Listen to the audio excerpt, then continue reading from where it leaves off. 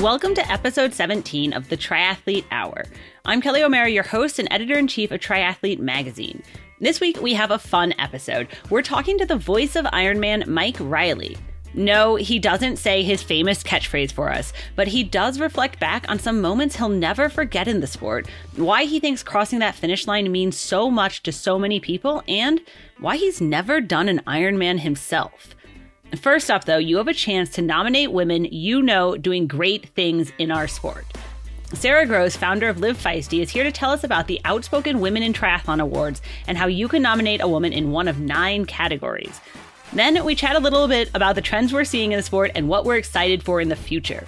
All that after a short break. You don't want to miss anything we have coming. Subscribe to Triathlete Magazine on iTunes, Spotify, wherever you get your podcasts to get all of our latest right in your feed. Along with the Triathlete Hour, which features interviews with key figures in the sport, we have a bi-weekly training podcast, Fitter and Faster, which tackles tough training questions to get you fitter and faster. And we'll soon be launching a gear podcast to dive into all of your equipment questions. Plus, you can get the audio from all our Triathlete live shows where readers are able to ask big names their own questions. All that on our Triathlete Magazine podcast feeds on iTunes, Spotify, Stitcher, iHeartRadio, and SoundCloud. Keep listening. All right, this week, Sarah Gross is joining me. I feel like Sarah, founder of Live Feisty Media, other things too, Ironman champ. Does that still count? Do you still get to refer to yourself as Ironman champ? Is that like forever and ever? It's multiple Ironman champ. No, I'm just kidding. Kidding. You're not kidding, but you're kind of kidding. Just so the audience knows. No, we're we always laugh when people say multiple Ironman champ when it's like 2. As soon as you're over winning one Ironman, you're like multiple Ironman champ. No, I think you are. I think you're allowed to call yourself Ironman champ forever. Forever and ever. I think that's a thing. But really, we're having you on not because of your triathlon prowess today, but because you are the founder of Live Feisty, which is like, I don't even know how you describe Live Feisty, a women's triathlon-ish site. Well, our official tagline is a multimedia haven for the unapologetically fit and feisty. Oh, okay. Well. So take from that what you will. And you guys also put on, among like a number of podcasts and, you know, a website and everything, you guys put on the Outspoken Conference in the fall, which is kind of a triathlon conference for, you know, people identify as women. And Triathlete has sponsored it, helped co-sponsored it the last couple of years. So I wanted you to come on and talk to us about the Outspoken Awards. Because obviously there are lots of awards in triathlon. You know, USA Triathlon has their awards for like Age Group of the Year, Athlete of the Year. Ironman does awards at Kona for like Hall of Fame. I'm trying to think of other ones. Obviously we do like Best of End of the Year awards, but those are like products, races. So why did we need an Outspoken Awards? Oh, good question. Yeah. So we launched the Outspoken Women in Triathlon Awards last year. And part of it was that because of the process of creating the Outspoken Summit, which is a Women in Triathlon Summit, we ended up finding like all these amazing women who are doing all kinds of amazing things in the sport, right? So that was a lot of that was to do with the process of trying to find speakers and also trying to find speakers from diverse demographics, right? So we didn't end up with like only white people speaking or whatever triathlon would normally offer. You know, we definitely dug in and said, we know there's amazing people out there doing amazing things and we're going to find them. And in the process, sure enough, we did find them. And so we thought it might be good. This is in the second year of the summit, so 2019. We thought it would be really great if we could create an awards that would actually, first of all, through the nomination process, allow us to see and celebrate some of the women who are doing great things in the sport. And then also, obviously, through the awards themselves, be able to award people for their efforts. And I think, because I think sometimes, like we know this, Kelly, we've talked about this a lot on other podcasts, like how women's work is often undervalued, or women are often doing a lot of emotional labor that is unseen. So we wanted to try to find those people and celebrate them. So that's what we did. And so last year was kind of the first year, but then this year, you guys, I mean, I know we're trying to expand the number of nominees, the range of nominees. So that's why you're here, to tell people to nominate women doing awesome things Yeah, totally. So first of all, I totally appreciate you having me on, and also Triathlete Magazine for like sharing for sharing the nominations, the nomination form. But last year we sort of had a pretty tight timeline. Like I think we only had a month or so for folks to nominate people, and then those nominations ended up passed as far as our network allowed. Right. So this year we thought if we give it a longer stretch of time, so we launched beginning of July, and people have until the end of August to nominate women in 9 categories for the awards. So we really wanted to like push that nomination form, which I think, do you guys have show notes? Can we put this in the show notes? Yeah, we'll include the link in our show notes so that people can nominate. We won't just like tell you a URL right now. Right. That doesn't work in podcasting, I hear. No, but yeah. So we wanted people. So folks who are listening, definitely share that URL around with all the great women who are doing great things, or nominate your friends for sure, because we want to reach like every corner of the triathlon world for the nominations. Is it but it's North American based? It is. Yeah. Last year, Steph Hansen from Australia won a media award. So we do, for people who have some influence in the triathlon world, we do plan to like create a bigger and bigger thing. And this is where we are. The categories, I mean, there's athlete, there's coach, there's media. I was like, there's a best kind of giving back to the community, that kind of thing. There's all kinds of things. Yeah, there's 9 categories. Would you like to hear them? Maybe. Okay. Yeah. You do. I know you do.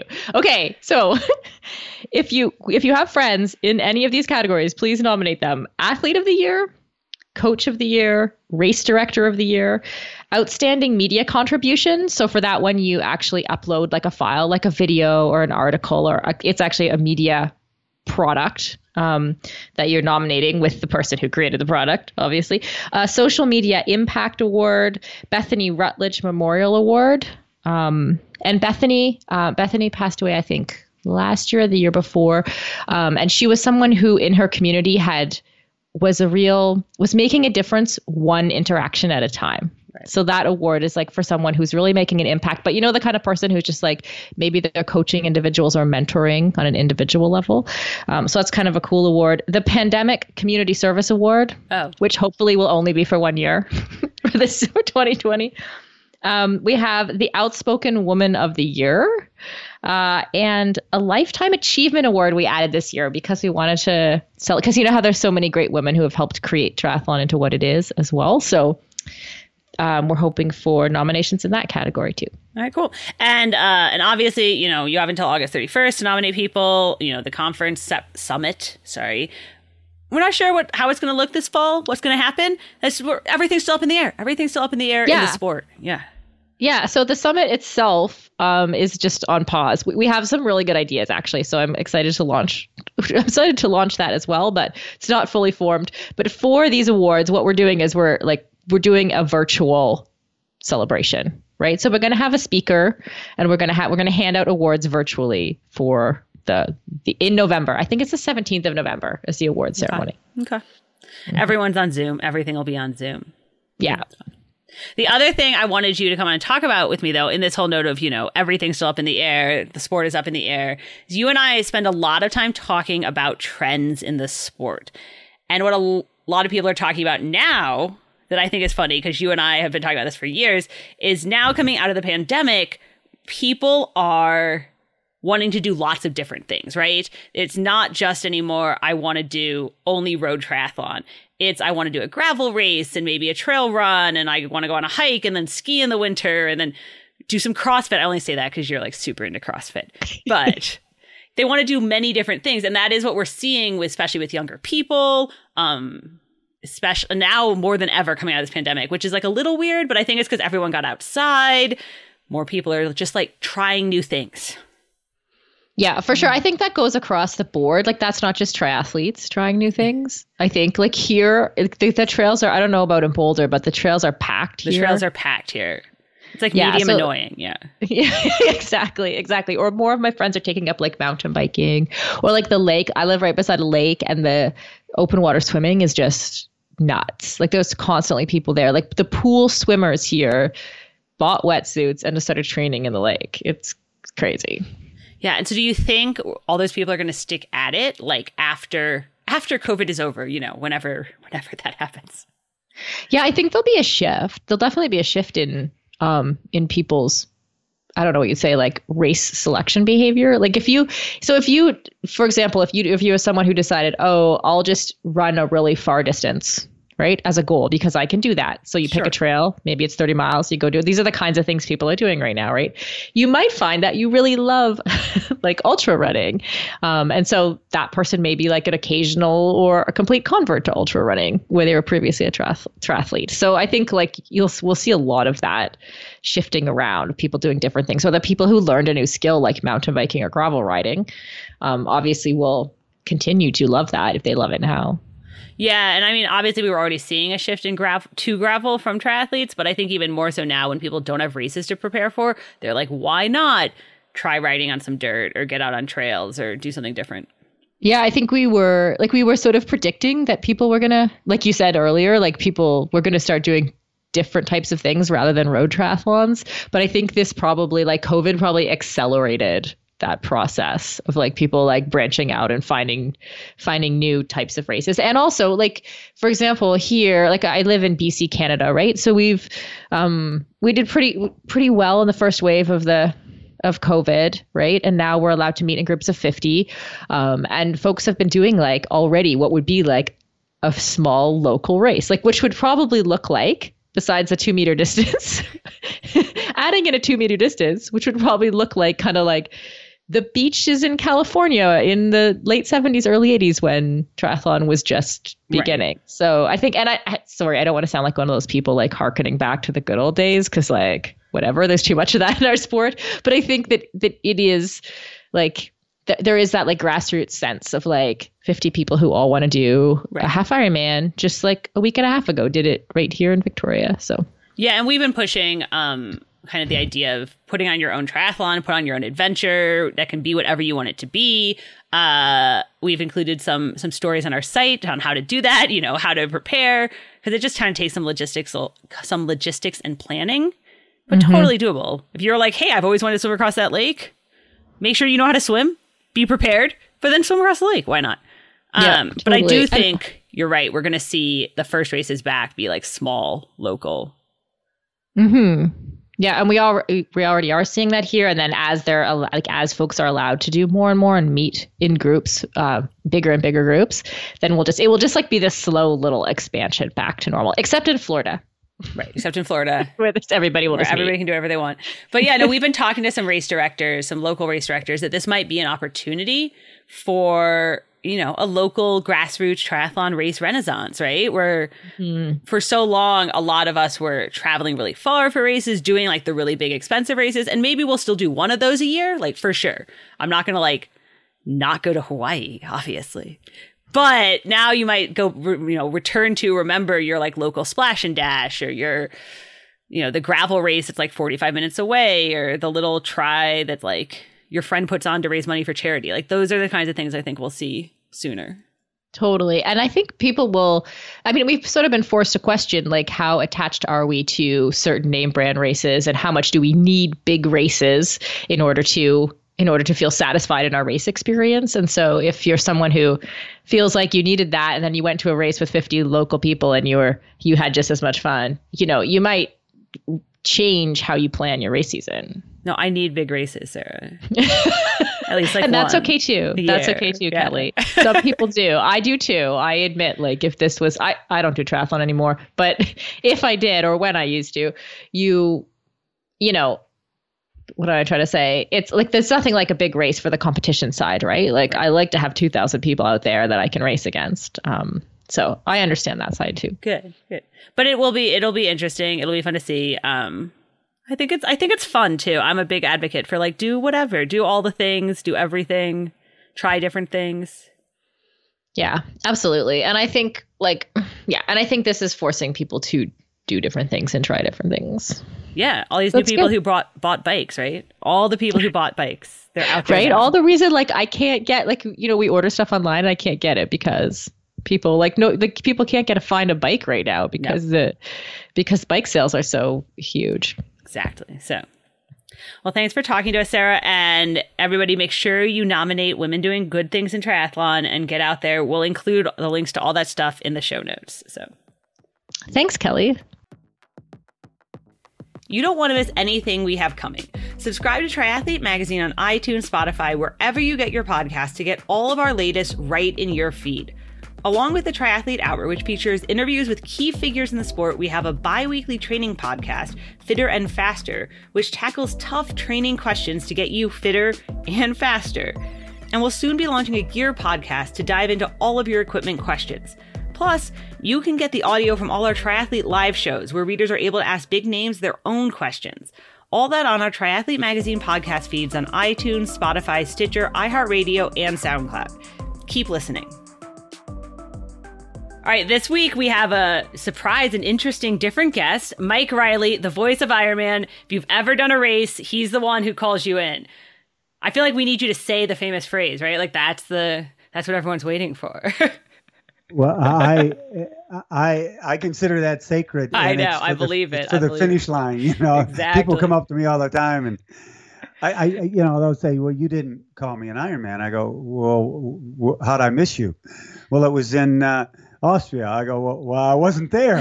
So, can you do it now? And I'll do it for them because they had finished now, but just not like random. It seems, you know, I don't want it to take away from what it really is. What do you, I mean, right now with no races to call, really, are you just announcing things around your neighborhood? Like, I was kidding with somebody the other day. I said, you know, my wife's about ready to kick me out of the house because her name's Rose. Kick me out of the house because she's sick and tired of hearing everybody. Good morning, Rose. You're finally up. You know, welcome to the day. I can't. No, gosh, I miss. Sure, I miss the call, but I miss the camaraderie of what I believe are the heart and soul of our sport, the age groupers, of being able to be with them and see their nervousness and talk to them and listen to their stories of how long they've been on the journey to get to that particular race, some years on end. Mm-hmm. I miss that dearly. You know, I have my family, which is close to me here in San Diego, which is fantastic. But I have this second family I've been around for 30, 35 years. And there's always new family members every race. And I miss that so bad. Is the big void. If I ever speak the words retirement, shoot me, because I would drive everybody crazy around me not being able to have events to go to. Right. What are you doing these days kind of fill your, because whenever we talk to pro athletes, they're like, training more than ever, but I feel like, I don't know. What are you doing?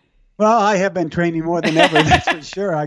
My riding's doing very well and doing a lot of upper body work, you know, doing all that stuff. But to keep busy, I've been doing a lot of work for Ironman still on the VR series. Oh, yeah. Doing interviews every week, 2 or 3 interviews of age group athletes, and then they put that on the show. I just did a 6 series taking over the Ironman Instagram live for Normatec, and we did a question and answer session with some athletes called Would You Rather. I saw that, yeah. It's been doing stuff like that, and a lot of people have been calling me up and or sending me messages and asking me to do birthday messages and things like that, and I do that. I just ask that they donate to the Ironman Foundation, you know, whatever donation you want to the Ironman Foundation. I give them a link to my page, and because I don't, you know, I just figured if you want me to do it, I'll donate something to the Ironman Foundation. Right. So, you know, I've been keeping busy, but there's times. Yeah, my world's always been built around, Kelly, of, oh my gosh, okay, I'm looking at my calendar. It's Sunday, and I leave Tuesday for such and such Ironman in the city, and I get there Tuesday night, and Wednesday morning the meetings start, and you know, I miss that looking forward to, like we even look forward to holidays and vacations with our family and friends. We don't have that right now, and that looking forward part was always a big part of how you fill your time. You know, the planning. Mm-hmm. The planning. It's true. Yeah, I mean, you have now you have so many events. I mean, there's so many Ironman events. You can't even do all of them. People have to vote on which ones you're going to do. It's kind of crazy. How do you decide which ones you're going to be the announcer at? Well, there's some that I'll always keep, obviously Kona Right. will always be on my schedule. Lake Placid will always be on my schedule. I did that the first year in '99, haven't missed. I haven't missed Wisconsin, haven't missed Arizona.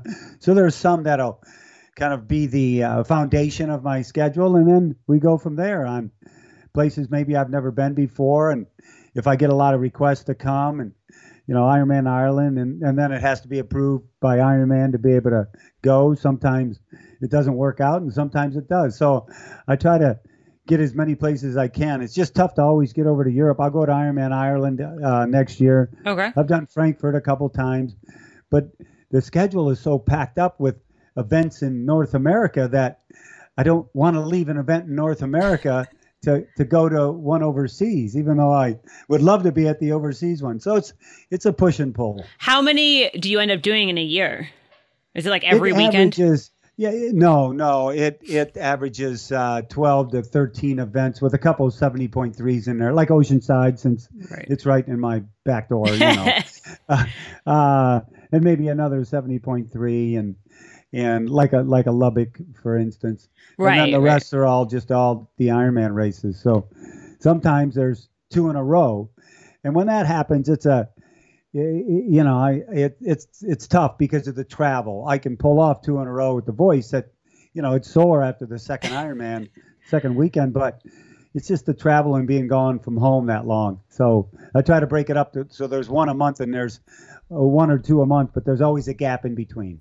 So tell us, you just mentioned your voice getting sore, which when you're actually at race day, what is that like? What does that day look like? Are you literally talking for the 17 hours straight, or do you get little breaks?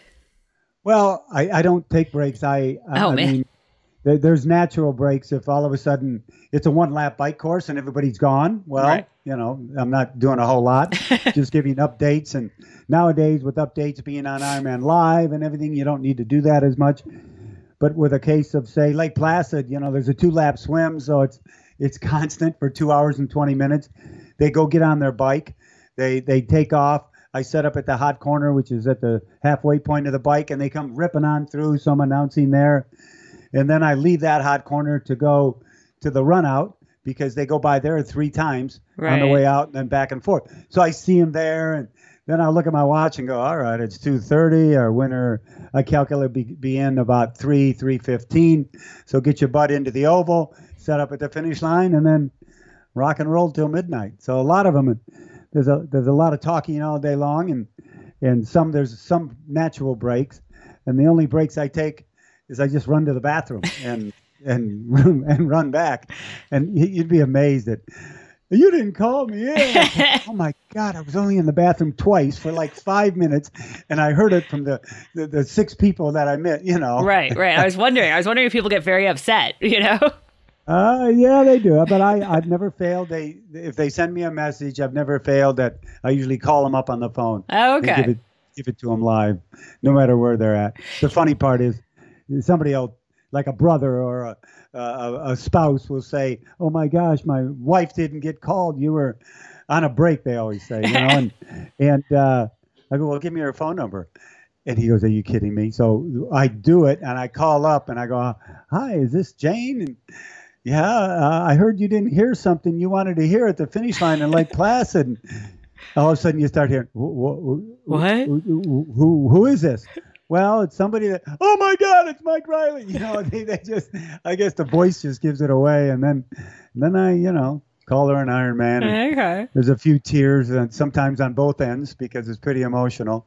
So, I try to push it out there as much as I can to the people that possibly didn't hear it. For sure. 17 hours is a long time to come up with stuff to talk. Even just like you said, 2.5 hours standing at the swim exit. Or 2:20 technically. What do you run out of things to say? What do you talk about for all that time? Remember, my day's based on athletes and their names and who they are and where they're from. So okay. I try to get that out as much as I can because, our most prized possession is our name. Mm-hmm. It's who we are. It's how people identify us. So when I bring out, Jimmy Brown from Cleveland, Ohio. Is Jimmy coming out of the water on the first lap of the swim from Cleveland? Oh my God, the look on his face, and the crowd cheers for that Jimmy. They don't know who he is, but we add a little energy to his day. So that's what a lot of my stuff is. And then obviously I'll know stories about somebody. Oh, here comes so-and-so, and she's a 2-time breast cancer survivor. Right. Look at her go. And the crowd. And, I get into it. I'm a fan just as much as anybody is. So I try to spill out as much information as I can about the athletes. So I've never sat there and go, oh my God, what am I going to say? It seems, I guess I'm Irish and I'm full of what, and it just keeps coming out. So I've never worried about not having anything to say. Okay. All right. So, because I feel like that's what everybody would be like. That's everyone's question, right? It's like, how do you come up with stuff to talk about? But you just keep talking.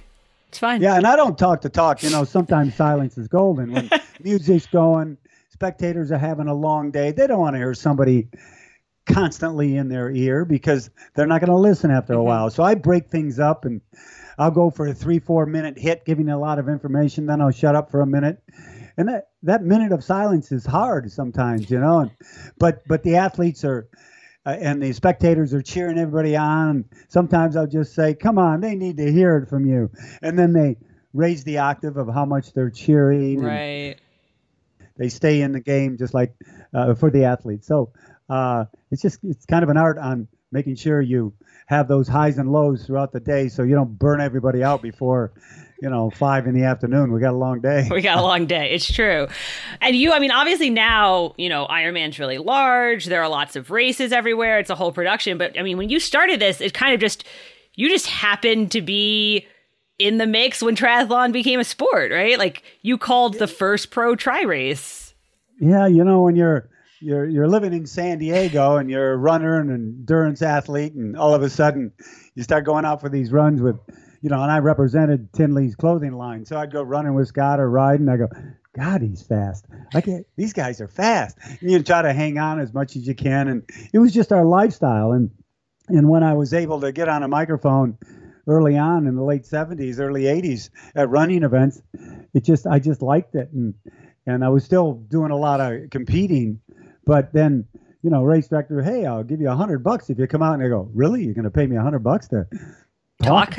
Are you kidding me?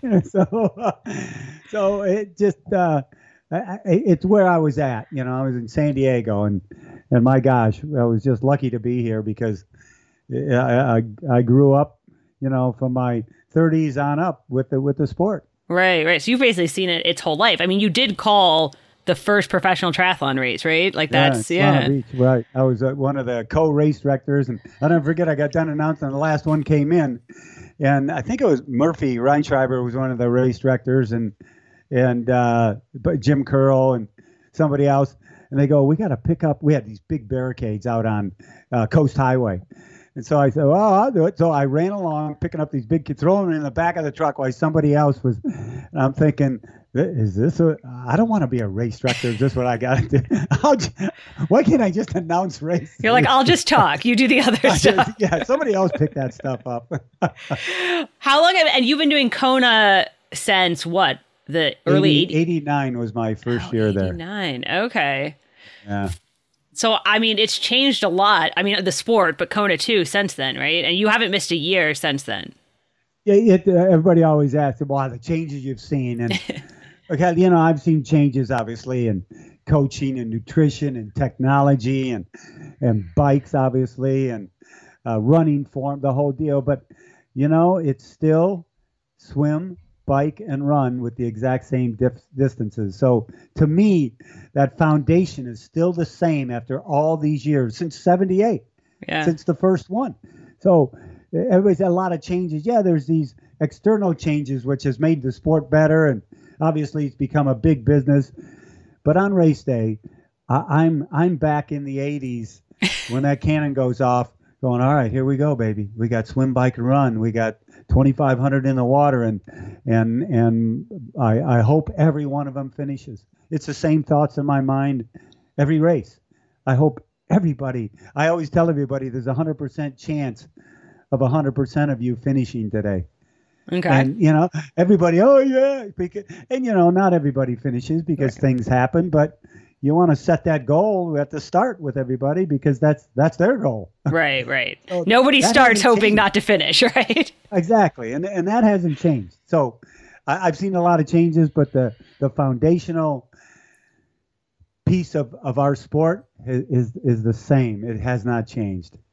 And you wrote a book last year called Finding My Voice that really looked back at some of your favorite kind of moments and stories. And I'm hoping you can share with us some of your favorites, like some that stand out over the 30 years. Yeah. One of the biggest reasons I wrote the book was because I thought it would be, I thought to not share these stories wouldn't be right. And some of them are public and people know, but what I did was I've taken a lot of notes over the years, talked to a lot of people, and I just wanted to give people my perspective of what I saw through my eyes, because I see a lot of things others don't see, whether I'm perched on that tower or I know a backstory of a person coming in, so I'm able to do that. And plus I kind of dove into, what are those 4 words? What are they and why are they so powerful? Because Kelly, it took, the first time I said it was 91. It was probably another 6, 7, 8 years before I really realized what those words were doing to people and doing for people. Sure, they were coming out of my mouth. It was my voice, and they were telling me, "Oh, I got to hear you say it." But it just transcended my voice, and it's transcended the sport. When somebody crosses that finish line, it's not about them crossing the finish line. It's about who they become. Okay. People have been transformed. So I wrote stories about people transforming right in front of in front of their very own eyes over the years. They find this new human inside themselves when they set these huge goals of possibly doing an Ironman or even running a 5K. Right. Getting the butt off the couch. And so, I dove into PTSD with one of our fellow athletes who, former United States Marine. I dove into 3 failures that I saw that just were gut-wrenching. The failure of Sarah Reinerson, the failure of Scott Rigsby, and the failure of Rudy Garcia Tolson, 3 amputee athletes who failed on their first Ironman. And I was one maybe skeptic. Well, I don't know if they're going to come back. Hey, they were at the start line and they almost got there, and that's good enough. But no, it shows you that failure is something that you have to have in your life to find success. Because all 3 of them came back. They came back, and my gosh, to be able to bring them in, it was so emotional because and it's easy to say right now and seems short, doesn't it? But another entire year of those goals, of those sacrifices, all those training mileages of trying to get it right, and they still weren't guaranteed whether they're going to finish the second time, but they did, and how they did it inspires me to this day. So I felt, since I was so inspired and motivated by these stories, it'd be selfish of me not to share a lot of them. And the hardest part was leaving some out. Right. I didn't want to write a War and Peace, and it just had to leave some stuff out that was really powerful. But so that's why I wrote it, and I'm happy with the sales are great. It's been the comments have been fantastic, and it's kind of a never-ending story. Right. There's more to come. Right. No, one would hope that there'll be more. Yeah. Are there, out of the book, are there any specific stories you want to share with us that, really stand out to you, or? Oh, gosh. I know it's hard. It's hard. It's hard because, Mike Ergo was a story that, he was in the second battle of Fallujah as a United States Marine, and he lost almost every one of his comrades in that battle. He lost over the years 23 of his comrades. In that battle alone, like 17 came out of that and didn't know, but he had, survivor's remorse. Who knew it? He didn't know what that was, PTSD and survivor's remorse.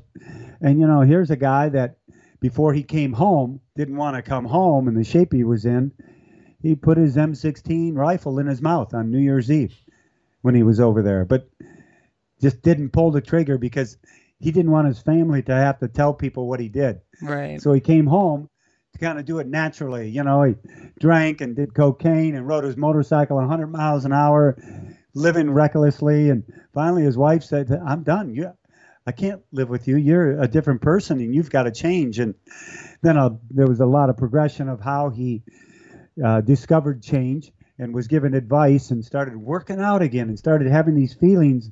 You know, his nightmares started going away, or they were still there, but they didn't affect him as much. And so he kept working out more and more.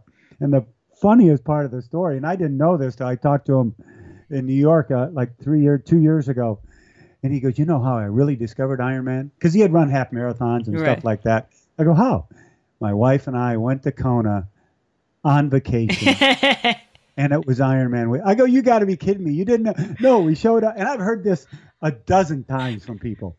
And I go, well, you showed up. And I couldn't believe what was walking around. These men and women look like gods. And I go, I want to be like that. And, you know, he says Ironman saved his life. Right. And, you know, after he did his first Ironman, he took some time off. Decided, well, I need a little break. Well, guess what? Some of those old feelings and scared nerves started coming back into him. And he goes, oh, okay, I've got to work this out. And he went back to a good training regimen and the whole deal. And it's what's saving his life on a day-by-day basis. Why do you think Ironman like does that for people, right? Like, I mean, obviously triathlon, the sport, training, like what people do, marathons, all that, but there's something about the full Ironman distance that people really mean something. I think because it's such a huge goal. Mm-hmm. When people set that goal, even their family and friends are they're actually negative about it. A lot of them, you can't. Why are you going to do that? You ran a marathon. What do you mean Ironman? That's crazy. People don't do that. And when you set that huge, humongous goal, and you get to that start line, even though you've got naysayers in your life who love you, but they don't really do it. But and you had to balance your work and your home and you're with your parent and your relationship, and it's a hard balance. It's beat people up, and all of a sudden you get to that start line and you end up succeeding in getting to the finish line. You're a new person. And when people find themselves, because adversity introduces you to yourself. Huge adversity like an Ironman, you really find out what's deep inside. Then you go on and you actually, some people go save the world. They save their own world. And I think that's why. It's just because it's such a huge, hairy goal and not many people can do it. So I've seen people be able to cope with their lives, like Mike Ergo, Sarah Reinerson, after she finished her race. My gosh, she's just one of the strongest humans you'd ever want to meet. But she was just as strong before, but she had to prove to herself when she came across that finish line. So that's what Ironman does. Okay. It shows people who they really are. Interesting. Yeah, no, I mean, so you've done one, right? Like you've done a few. Well, you didn't read the book. No, I have not. I don't have it. We're not in our office anymore. I'm just kidding. No, there's... I have not. Really? And I put in there why no, because 89 was the year I was looking at doing it. I was training and the whole deal, and that's when they asked me to come over and announce with Mike Plant. Uh-huh. It's like being called up out of the minor leagues, for goodness sakes, to go to Kona. And I said, well, I can always do an Ironman. I want to go and announce. Well, that was 30 years ago. And then people go, well, you could do this other race, do Florida. I go, no, if I'm going to do an Ironman, I'm going to do Kona. All right. So, but I receive so much pleasure. It's my Ironman of being on the microphone, bringing everybody home. I don't feel guilty about not doing one. I'm still in awe of people that do it. So, that enthusiasm keeps coming out. I'm not saying that if I did an Ironman, someone would finish and I wouldn't be enthusiastic because I would say to myself, oh, I did that. What's the big deal? No. So my Ironman is being on that microphone. I don't know why, but I don't know. I don't know, and I've never said this before, if I'd have the exact same feeling coming across the finish line myself as I do when I'm on that microphone, bringing people home. Yeah, that's interesting. Now I'm like curious if you're ever going to do, like, once you retire, which you said you're never going to retire, but now I'm like, I don't know. I don't know. Yeah, somebody said, "Geez, Riley, you're going to be like 78 and go out and do your first." Right. And I go, "I'll tell you one thing. I'll come in a minute before midnight because that's when I know the biggest cheers are, It is. I have been at the midnight at Kona when the 83-year-old guy from Japan came. It's crazy. It's like that midnight time is such a crazy, and I don't think another sport really has the equivalent to that. No, they do not. It's a magical hour or two before that 17-hour cutoff. No matter if it's Kona or Lake Placid or Florida or Canada, something about, I had Jan Frodeno was at the finish line this year in Kona, and he's partying. He's back putting lays on the final 2 hours, having the time of his life. And I'm down on the ground now, and I just brought an older woman across the finish line, gave her a high five, gave her a hug.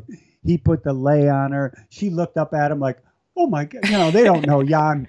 "Oh my God, God's giving me a lay." It's just, and she goes away, and he comes up to me. He goes, "I have no idea how they do this." I go, "What are you talking about? How can you do it and be out there that long?" I could never. He's in awe of the athletes who are moving their bodies for close to 17 hours. And here's the fastest guy in the world, and that's what's no other sport can duplicate that, And if Jimmy Johnson finishes a NASCAR race or Meb Keflezighi finishes first, I don't know if he's there waiting for the last person, if they're both, you know what I mean? Yeah. And being as thrilled about that as they are almost about their win. Because I think Jan is as thrilled, and Daniela when she's been there, and Rennie's when she's been there, as thrilled at the finish line watching these people that they have been with their win. Oh, yeah. No, one of the first times I made my parents come back with me for midnight, they thought it, and we saw, and Rachel Joyce had won the one I was at Montreal, and she was walking back, and my parents thought they were like, "I've never heard of this. That's amazing. It's like crazy." So it is. When I see him in the back, and I okay, they're here, and I'll bring, I remember bringing Rachel out to the top. I go, "Look who's here, our women's champion, Rachel Joyce," and people just, "Oh, what are you kidding me?" Right. It's like, the home run hitter goes up in the stands. That doesn't happen. You know what I mean? But she's back there. You're right. It's a magical time, and so many people. I've said you got to come back. Go have dinner if you want. And just keep in mind my butt's still working while you're having dinner. But I'll be there. I give my friends a hard time. Then people will come back who've never been there before and go, "Riley, you never told me it was like this. I've been telling you for years." No, your words never could put into, what this was like. It's just, I can't believe what I just saw. And people are inspired for the rest of their lives because of it. Oh yeah, for sure. The midnight is pretty crazy. So I'm thinking about all of your races that you said you do, that you hit Lake Placid, you hit Wisconsin, you hit Kona. I'm like, which one? I mean, besides Kona, what's your favorite race here? What do you feel like your favorite finish line? Well, I've got near and dear my heart is New Zealand. I've been going there for 20 some years. Lake Placid, done that every year. Wisconsin, Mont Tremblant, I've done that every year. It's a special place. The Canadians up there are just so special. But truly, my most favorite Ironman is the one I'm at. Right. It has to be. Right. Why would I say something's my favorite and I'm at another race and somebody goes, "Well, this isn't Mike's favorite. He likes this one better." I don't like any of them better than my most favorite Ironman is the one I'm on the ground right there working with those athletes. That's my favorite. It has to be, and it is. Yeah. And you said obviously you work in a few 70.3s, but there's so many races that you can't do them all. There's like 200 and something races in the world. And now there's like the European voice of Ironman. There's like a person who does it in South America. Do you guys like trade tips? Do you talk to each other? Is there? Oh, we talk a lot. Paul Kay, who lives in South Africa, goes to Europe during the summer, calls a lot of those events. I bring Paul over to Kona, and he works that with me. Pete Murray in Australia, I've worked with him a number of times. He does the EuroAsia, the Oceania events. Joanne Murphy works out of Ireland, works the UK and the Ireland events.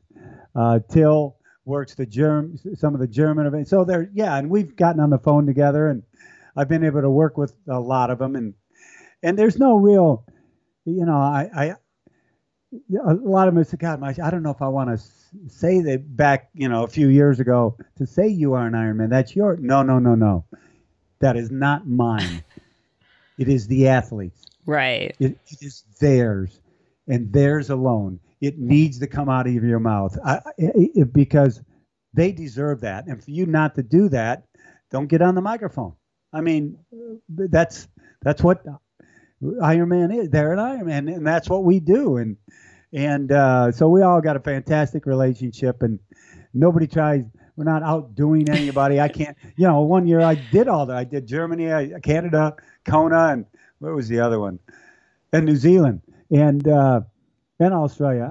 I did them all, and all of a sudden the races started adding up, and I'm going, I can't go to all these. There's like 2 on a weekend, 3 on a weekend, So yeah, we've got voices. Tony Lugo down in Puerto Rico. I've worked with him. And he does South America races, and he actually will be doing Waco if we go there this year with me on Ironman Texas. So I love working with the other guys. The only thing is I get going, and if I'm at an event and I don't call him an Ironman at that event, I hear about it. So I God bless my guys that work with me, Tom Zebart, who works with me most of the time at all that. He doesn't, I go as long as I can because I try to bring as many in as I can. But then when I got to go to the bathroom or something, they'll take it right. Yeah. Okay. Yeah. And I was wondering if you guys have like a whole network of announcers now, if it's a whole thing. Because also everybody, I mean, all the pros, they know the pros in their countries. It's like a whole community, right? Pretty much. I'll send Paul a message. I go, Paul, this new pro out of Yugoslavia, how are you pronouncing her last name? And he'll send me a text or a voicemail and say it. And I go, okay, I got it. And go back and forth. And he'll go, what's this city? One time, I don't know if it was Paul's. What's this city near San Diego? La Jolla. I go, oh my gosh. No, that's a Mexican. It's La Jolla. What do you mean? Like with an H? Yeah, La Jolla. Oh, thank you. So, we try to keep everybody abreast to being able to pronounce, areas of the world. Right. And do they say, your famous "you are an Ironman" phrase in different languages? Like, is that in different countries? Well, it's funny. When I went to Frankfurt, I said, hey, you want me to say it in German? Because I could say it in German, and no, Mike, you must say it. You are, why? I figured it out after a year or two. It's because what is said in Kona. Right. And Kona is the Holy Grail. They've heard me say it in Kona for 30 years on NBC broadcast, bringing their friends in, and they want to hear those exact same words in English, right? Wherever I'm at. Now, Paul will do it in Spanish because most of the Spanish is down there, but then people will say, no, say you are an Ironman. They know how to all say that. So, but I only say it in one language because it's universal. Okay. Yeah. I was wondering because obviously there's a lot of new races in like new countries, a lot of areas that haven't had Ironman races before. So yeah, that'll be interesting. It's becoming even more global these days. Yeah. But like I say, Kona is the pinpoint, where everybody knows, even newbies that come into the sport know about Hawaii and have heard you are an Ironman. So that's what it seems like they want to hear. Oh, yeah, no, definitely. And you said these days, like lately with all the VR, you're doing the VR announcing, you're doing like some kind of fun interviews with age group athletes. You did that whole like, would you rather thing with all the pros, which I think was pretty funny, right? Yeah. I've done some, I did a birthday. I love these because I got a call from a daughter of a guy who's like an 8-time Ironman finisher. And she was putting a video collage of his friends and everything. And then I was at the end of it.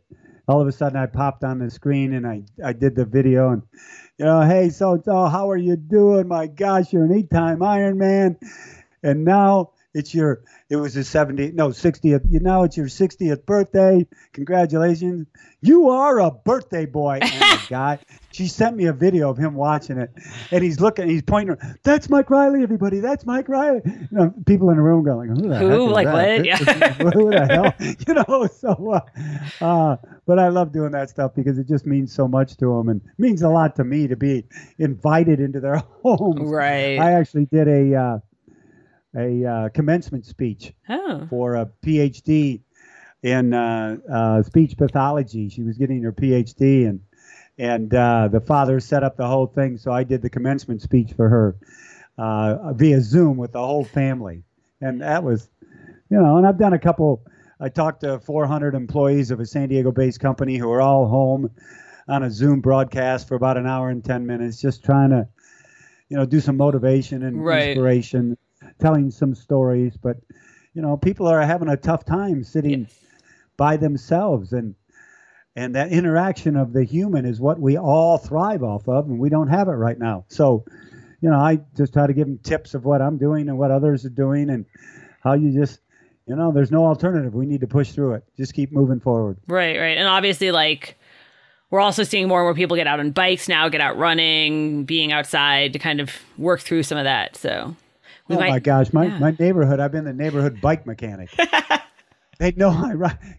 Guys I go, when was the last time you were on this? Well, I don't know, about 8 years ago.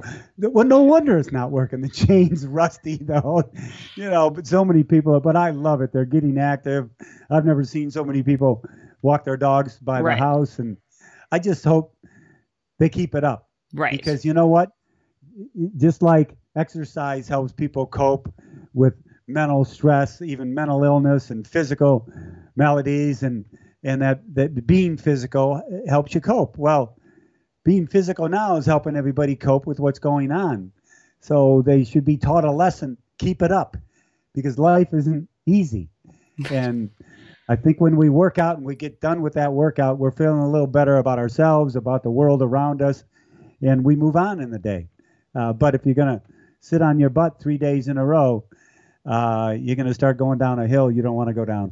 Yeah, there's a joke that used to tell me it takes 3 weeks to get in shape and 3 days to get out of shape, or something like that. And now at my age, it's like 3 hours.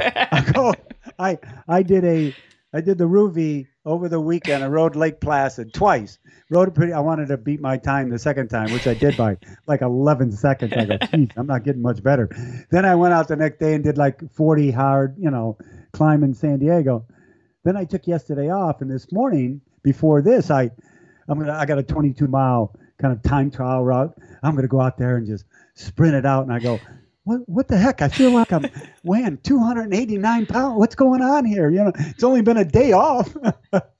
Like, oh man. But yeah, I wanted to ask you about, because we've been doing Would You Rathers with the pros when we've been talking to them, and then I saw you were doing that with a bunch of them. So I was going to ask you, what's your favorite Would You Rather that you've asked people, so I can steal it. Oh, well, one of them is, if you're going to throw up, would you let it go or slow down on the run? And most of them go, I just let it go. I just let it go. Said, well, I slow down and let it go, and then I take a big win. Obviously the easy one of pee in your wetsuit. Right. I like asking, because they don't, the other part of the world. Who'd I ask yesterday? I had Simon Marshall and Leslie Patterson. I asked Leslie, I go, Brad Pitt or Leonardo DiCaprio? Oh, Brad Pitt. Oh, right away, she changes into this fan, like, oh my God. So I said to Simon, Charlize Theron or Emily Blunt, because he was born in South Africa and lived there for a while. Simon did. Right. She's a South African. Emily's a Brit, and he was raised in the UK. And right away he goes, Charlize. I go, why? Is she from South Africa? No, she's just hot. Yeah, yeah, that's true. And so stuff like that, tea or coffee, and just to get them. I go, do you like riding steep climbs or riding flat into a headwind? No, steep and most climbs. Everybody goes, oh, I gotta climb. Oh, that wind. because I hate wind too. I'm just, all right. I'm trying to think if there's anything else we were going to ask you. Obviously, usually I ask people about their plans for the year. This year is kind of crazy. Do you have anything on your schedule, like looking forward right now? Yes, the first one is, I'm looking at my calendar, is Ironman Wisconsin. Oh, that's still okay.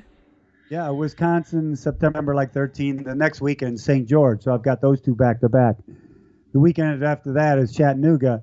A lot of people want me to go to Chattanooga, but I don't know if that's been decided yet, and I'd love to go.